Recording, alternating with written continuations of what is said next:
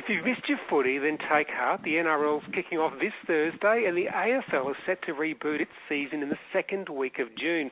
The spotlight firmly on Carrara Stadium, which will host 7 games over the next 4 weeks. The Eagles, Freo, Port Adelaide and the Crows have relocated to the Gold Coast because of those border issues. With you now is Gold Coast Suns CEO Mark Evans. Hello. Yes, good morning. Very exciting to have a smorgasbord of football here over the next month or so. And hopefully we can do a few good things to promote Gold Coast tourism for the future as well. Yeah, and I want to unpack that a little bit more. I've got to fess up here. It's a little bittersweet that we've got all these teams coming to us and we can't actually watch them live. So talk us through how much of a coup this is for the Gold Coast to be home to 4 interstate clubs.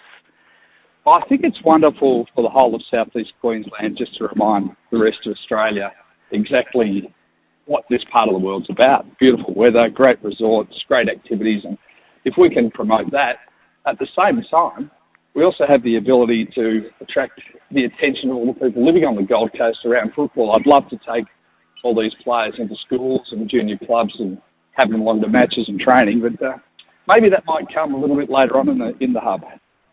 Mark, as Nicole said, it is a bit bittersweet having the teams here on the coast, and I guess we can't really even see them because they're basically living in training bubbles, aren't they?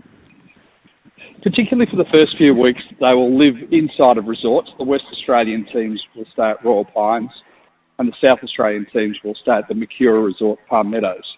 They are allowed to go out into the community, but the AFL's protocols are quite protective, so that we can get the season underway without too much disruption.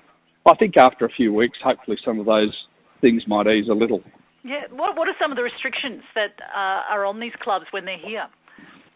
Well, every AFL player is now facing protocols that are far stricter than normal citizens in society, and it's come about because the AFL's had to work with all jurisdictions and states around protocols and to show that we have the capacity within our group to make sure that we keep our players and staff safe and also the community. So certain things like our players, the Gold Coast Suns players, can go to training and train inside that bubble.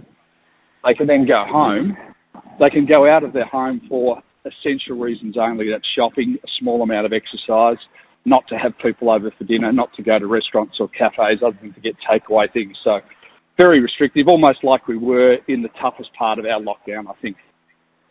Mark, you've had thousands of people that sign up as members of the Suns annually. What is being done for those people, given that they can't go to the games at the moment and it is a shortened season as well? Yeah, it's really important to us. The membership have been fantastic. Many of them reached out early to offer their support to the Suns, and we've been communicating with them regularly about what we would do if the season didn't get back to have crowds straight away. We've really given the member the option as to what they would like to do. Some of them have chosen to pledge their membership to the club. Others have chosen to do 50-50 where they put some credit towards a membership for next year. And others are talking to us about whether they'll take some form of a refund. But we're working through those now, and I'd have to say most people have been just terrific and wonderfully supportive, and we thank them very, very much for that. If players don't adhere to some of the restrictions that we've just talked about, how tough will the AFL come down on them?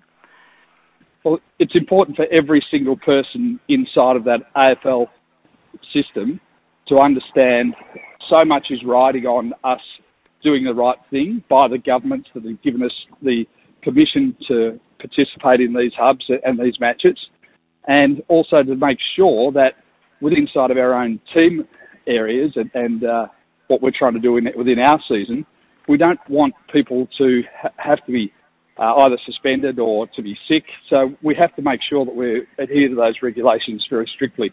The AFL can do a number of things, including imposing fines for individuals and clubs or deregistering a person for the entire season. That could be a player, a staff member or a coach.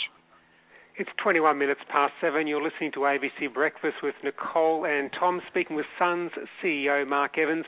Mark, we're hearing reports that Collingwood's looking at putting cardboard cutouts of spectators in the stadium. Is that something that the Gold Coast may look at as well? We're not looking at cardboard. I know that some of the teams from sports overseas have done that with mixed reviews. We didn't think that would be quite right for us, and we're also not certain what the TV broadcaster will do in terms of virtual technologies. But we are working on one seed of an idea at the moment. If it comes off, we think it would be a world first, but there are a few hurdles to get through first before Mark, you can't just I go with that. Give us a tip. Are we talking Are we talking holograms? Tell me we're talking holograms. I can't tell you, but it's a little intricate. It could be a bit of fun. Oh, okay. I think Mark alluded to the fact that maybe they could be sort of superimposing a crowd in the background.